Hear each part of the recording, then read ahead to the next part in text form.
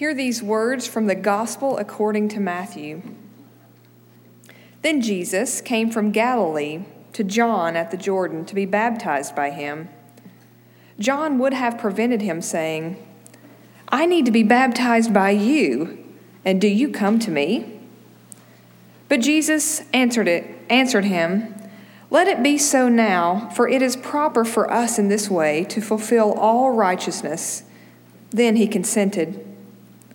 And when Jesus had been baptized, just as he came up from the water, suddenly the heavens were opened to him, and he saw the Spirit of God descending like a dove and alighting on him.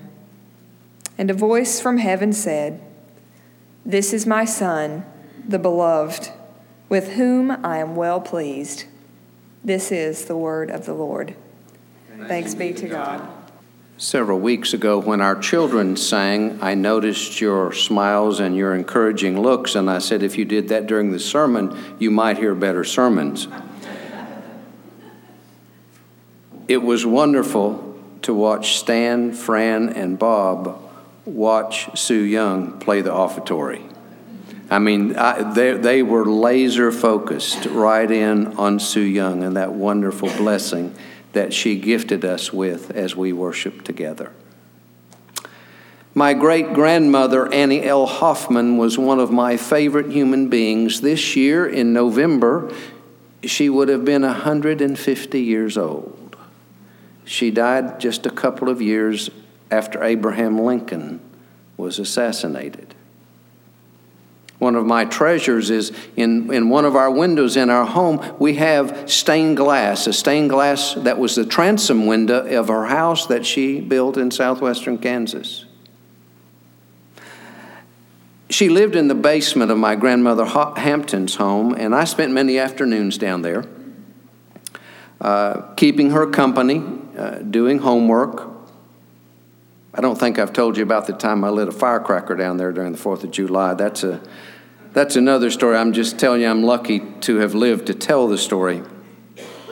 But I enjoyed that incredible woman who raised 3 daughters by herself on the plains of Kansas after her husband's early death. She'd been a teacher probably 130 years ago, and another one of my prized possessions is the bell. That's a great bell, isn't it? It's not a cheap one. It still has her ink smears on it from when she taught school and called children to come in from recess, or it was time for school to start. And she also kept it in her basement, the basement where she lived. And when she would ring it, my grandmother Hampton would say, "Oh, Layne, go see what Grandma Hoffman wants." One of Grandma Hoffman's favorite words was commence. Layne, it's about time for school to commence, isn't it? It's commencing to rain. No, what did she mean? Well, of course she meant it's about time for school to begin. Or it's beginning to rain. But as I grew older, I heard adults talk about commencement exercises at school. And I thought, well, that's at the beginning of school. Well, no, it's not. It's at the end of school, isn't it? To a young boy, that was pretty confusing. The dictionary provides two definitions. One is an act, instance, or time of beginning. But then also the ceremonies or the day for conferring degrees or diplomas at the end of the school year. So it's beginning and ending, isn't it? Life's like that. We have to say goodbye to 2016 before we say hello to 2017. When we got ready to come to McLean, Virginia, the neighbors in our little cul-de-sac had a going-away party. We had to say goodbye to them before we could say hello to you. Life is filled with that, isn't it? Baptism is that. It's saying goodbye, but it's also saying hello. It's ending and it's beginning all in one event. Yes, baptism is a commencement exercise.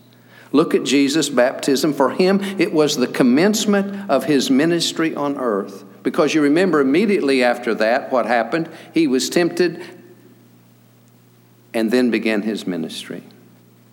His baptism was an affirmation of human life lived, as Andreas said so well, under the direction of God. Several years ago, Hank Aaron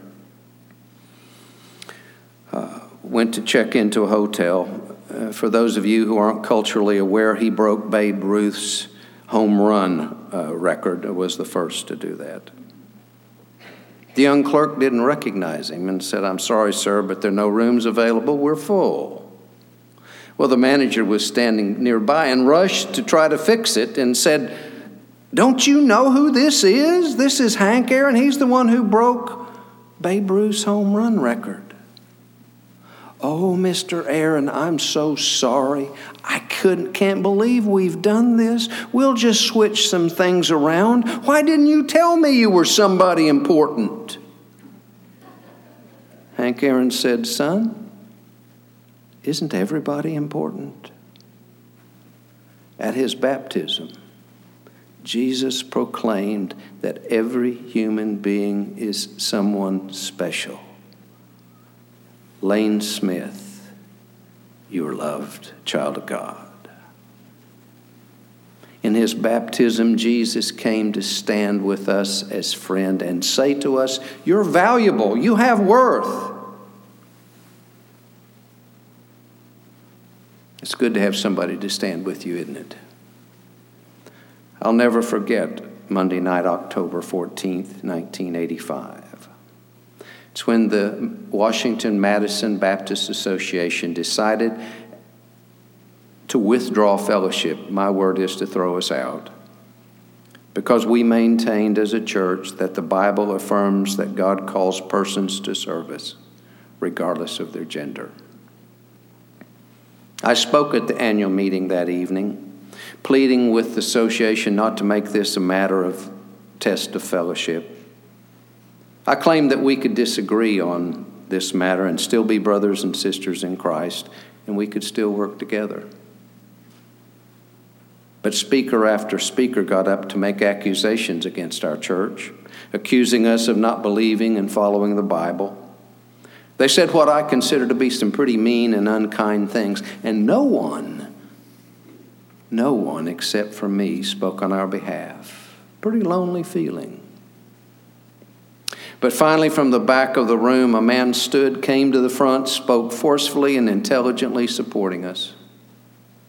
The only one in a group of more than 200 that night who was willing to publicly identify himself as a friend. He was the Baptist Student Union director at the University of Arkansas, who depended on all of those churches to provide meals and to provide financial support for the BSU. My appreciation, respect, and love for Jamie L. Jones, Jr. grew immensely that night. And guess what? If Jamie had lived today, January 8th would have been his 94th birthday. How good it felt, how special it was, what strength was there in having a friend. Even one friend to stand with us. Jesus came, and in his baptism, he commenced his ministry of standing with us and for us, and claimed us as friend, saying, "You are not alone. I'm here with you." It's good to have a friend. But that's not all. In our baptism, we proclaim that we are a friend of Jesus. We say to the world that we have come to stand by him and claim him as our friend. We say that we are beginning a new friendship. It's a public declaration that we are a friend of Jesus, that we have chosen, that we have made a personal and conscious decision to follow him. As James Dunn, the former executive director of the Baptist Joint Committee for Religious Liberty, used to say, every tub has to sit on its own bottom, which is another way of saying Mom and Dad's faith are not adequate for us. I don't know how many times I've gotten on an airplane or been sitting. Well, what do you do? You know, there's that dreaded question. And I say, well, I'm a minister. And then I can see him, cha-ching, have I said something bad? Have I sworn? You know, all of that. And inevitably it will be, well, my grandfather was a deacon in the Baptist church. Or my uncle on my mother's side was a Methodist preacher. As if that does any good. It's not enough that Grandpa was a deacon. According to Scripture, each of us must work out our own salvation in fear and trembling. And in our baptism, we proclaim that we will stand by the one who has come and stood by us. But finally, in our baptism, we pledge to act like our new friend Jesus. That's where it gets difficult, right? It's the other kind of commencement. It's a commencement exercises, proclaiming the end of our old way of living and proclaiming a new way, that we are following Jesus, following Him, living like Him. Frederick Buechner says, going under, being baptized symbolizes the end of everything about your life that is less than human. Coming up again symbolizes the beginning or commencement in you of something strange and new and hopeful. You can breathe again.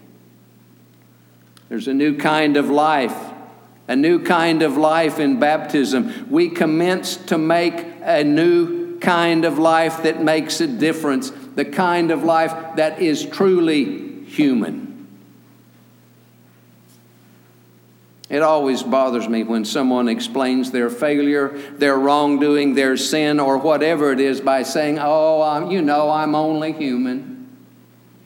No, you're not. No, you're not.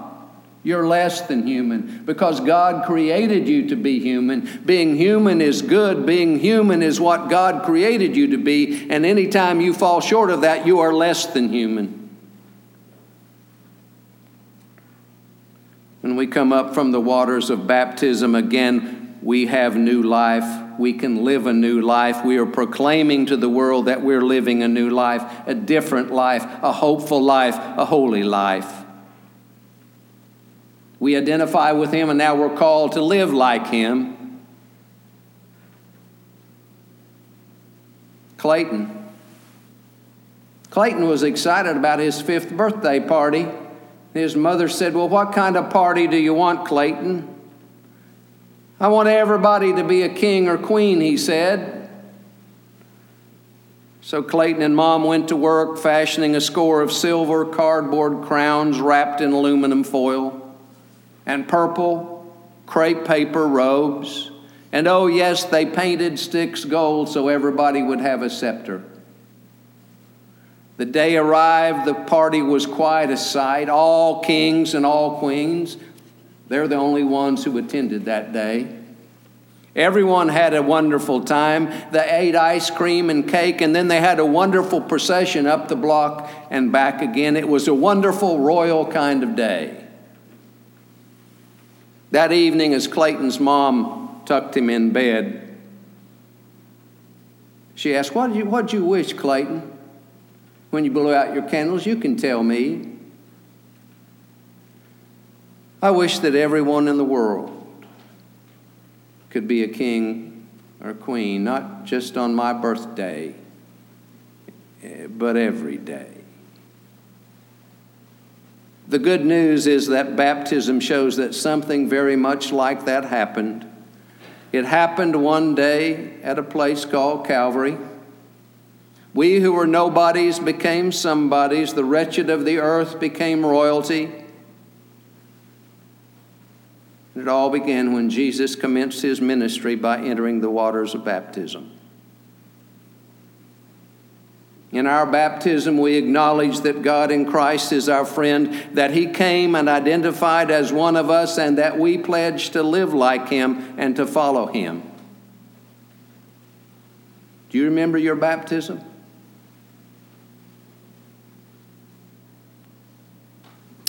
If the truth be known, baptism is the only ordination that anyone needs. Every time I baptize someone, I offer them a blessing, and then I shake their hand, and say, "Welcome to the ministry of Jesus Christ. Go and serve the Lord." Baptism is all the ordination that anyone needs. It's an ordination to life, to ministry. Those of us who have entered the waters of baptism are ordained to the ministry in the Church of Jesus Christ. We are ordained to service.